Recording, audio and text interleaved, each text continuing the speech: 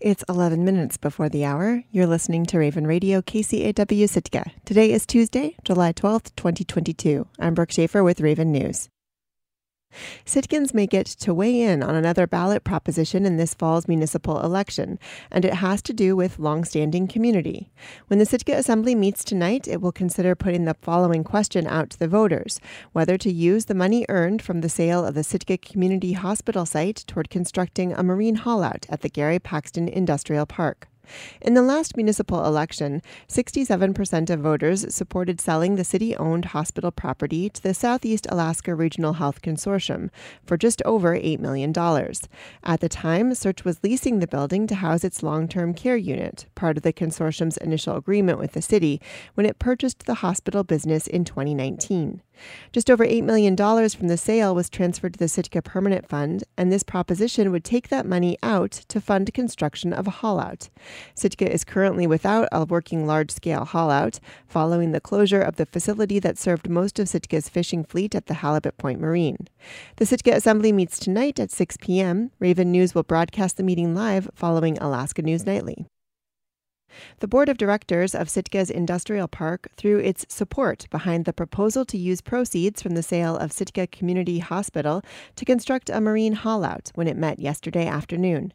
Directors of the Gary Paxton Industrial Park debated the issue for a half hour at their monthly meeting, addressing many questions that are likely to be raised by the public if the question moves to the ballot this fall. KCAW's Robert Woolsey reports. Chad Gaydon has been on the board for a month and has missed most of the years-long effort to fund and build a haulout at the park. Playing devil's advocate, he asked whether a haulout was the best use of over $8 million in public funds. Multiple businesses have looked at this and said, this is not cash flow positive. Why are we stepping in to do something that, as a government, stepping in to do something that multiple businesses have said this won't work? That, to me, sounds like a government debacle. Gaydon believed that many voters would see the question as one of a large amount of public money being devoted to one sector of Sitka's economy, the commercial fishing industry. Longer-serving board members pushed back hard on the idea that a haulout was uneconomic or that it served only the commercial fishing industry. Lauren Mitchell said the recreational fleet was in the same dilemma about where to haul larger boats since the closure of Halibut Point Marine, and she advocated for the indirect benefits to the economy of reviving Sitka's marine services industry. Board member Chris Estad seconded this point. Kind of the common saying in the industry is you don't make money pulling the boat, you make money once it's out of the water. So get whoever is going to be receiving the funds, I guess, for the all-out, we can hope for break even. But the economic benefit, once that boat is up on the pad and getting worked on, is going to be seen throughout the community of tons of different businesses. Pulling just over $8 million out of Sitka's permanent fund would not be without consequences. The loss in revenue to the city's general fund would be about $340,000 a year. However, there was consensus that the net gain in tax revenue from increased business at the haulout would offset that loss, possibly in a big way. Municipal Administrator John Leach said the possibilities of growth were significant for hauling larger ships, possibly even Coast Guard fast response cutters, which currently are serviced in Homer and in California. The idea was, if we build it, they will come. If we put the baseline infrastructure there and give the option of a ramp or a travel lift, and we build something that can haul the bigger vessels, we're waiting for that upland property to be developed by other folks in the marine industry to start pulling that business. Ultimately, the Gary Paxton Industrial Park Board voted unanimously to support the proposed ordinance to put a ballot question before voters this fall to allow the proceeds of the sale of Sitka Community Hospital, just over $8 million, to be used to build a marine haulout. If additional grant funding were to come through, the total for the project would top over $17 million. The Assembly is scheduled to consider the matter on first reading at its regular meeting on July 12th. Reporting in Sitka, I'm Robert Woolsey. Sitka firefighters responded to a brush fire on Sunday night on private property behind the Petro gas station. Assistant Fire Chief Dave Johnson said they received a call around 8:30 p.m. reporting a fire at the end of O'Kane Avenue. 5 firefighters responded. Johnson said it took them about 5 minutes to put out the initial blaze. Afterwards, they spent about an hour peeling over the area, checking for hot spots or areas holding heat and embers without a visible flame. No injuries were reported. Johnson says the source of the fire is undetermined, but similar fires aren't uncommon in Southeast. Despite the rainforest climate, areas with heavy tree canopy tend to be drier, with organic material around the base of the trees. The Oversight Board for Alaska's ferry system is recommending the state add crew quarters on another ship originally built as a day boat. The board also heard this month that the state is still pursuing a new terminal in Lynn Canal to shorten the ferry run between Juneau, Haines, and Skagway. Joe Vicnicki reports. The Alaska Marine Highway Operations Board makes recommendations on the direction of the state-run ferry system. Created last year, it's been meeting every 2 weeks since this February. In early July, the board approved a resolution that recommends adding crew quarters along with other upgrades to the Taslina. That was built at the Ketchikan shipyard, completed in 2018, and it's one of 2 new Alaska-class ferries. The resolution calls for the project to be included in the state's program for transportation improvements. Board Vice Chair Juanetta Ayers of Anchorage said she's been a skeptic of the addition, but now thinks it makes sense for flexibility. From a long-range standpoint, I feel that we have to pursue standardization of the Alaska-class vessels in order to maximize versatility, community service, and versatility, interoperability of the vessels.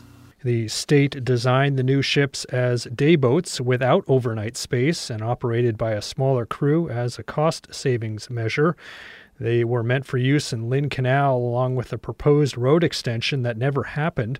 The lack of cabins, however, limits the routes those can sail. The Taslina did some service in 2019 and 2020, but her sister ship, the Hubbard, has not been used.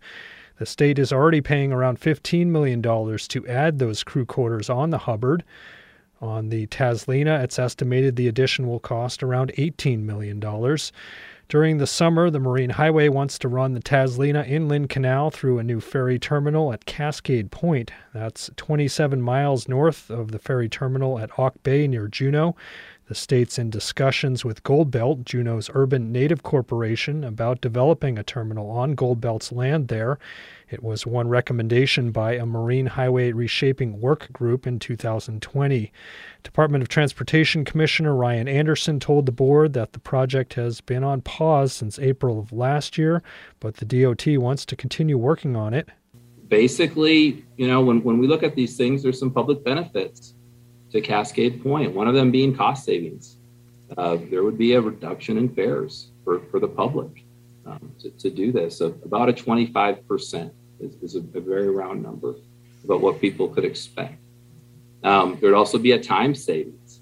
There's the time, granted you have to drive further, but even with the drive, I think we came up with, it's about an hour and a half one way of time savings for the public. Ferry managers say the new terminal would cut about 30 miles off Lynn Canal sailings and allow the ship to operate within a 12-hour time frame. Goldbelt says it would operate a bus for walk-on passengers getting on or off the ferry at Cascade Point. The Operations Board heard some pushback on the proposal, however. It would require driving between ferry terminals. Ferry Columbia Captain Gabriel Bayless thought it's the wrong direction for the system. I walk on, and sometimes I'll have a double bob stroller for my kids, Costco groceries, a dog in a kennel, and it's hard enough getting to Auk Bay.